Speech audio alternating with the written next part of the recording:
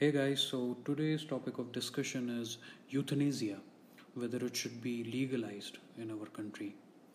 I do not dispute for a moment the basic human right to live the way one intends to, but I opine that right to die in compelling circumstances should also be included in one's fundamental rights.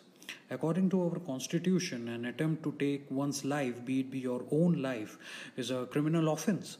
But law should very kindly peep through another aspect related to the right to live, which is right to live with dignity.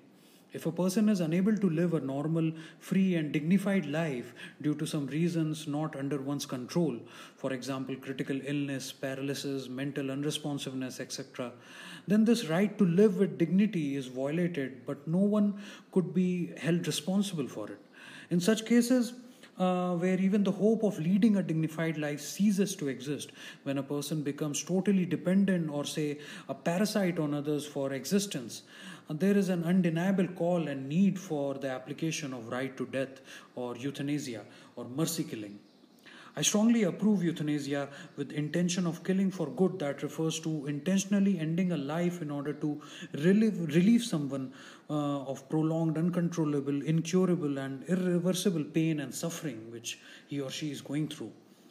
The Honorable Supreme Court of India on 7th of March 2011 isolatedly allowed euthanasia by means of withdrawal of a life support system to a patient named as Aruna Shanbag, who has been in a permanent vegetative state for past 37 years. So I'm in a complete agreement with this action taken by the law. Euthanasia is a long desired need of rational and logical human mind and may be the beginning of a social change as well. I do agree that the change must be brought in a gradual manner, and utmost care must be taken in not letting the bad elements of the society take advantage of this daring, noble reformative change to achieve their own mean motives. But I reiterate, euthanasia should be legalized with immediate effect. Of course, only under rare and justified circumstances, the lone sacred intent behind it being reduction of pain and suffering of living organisms.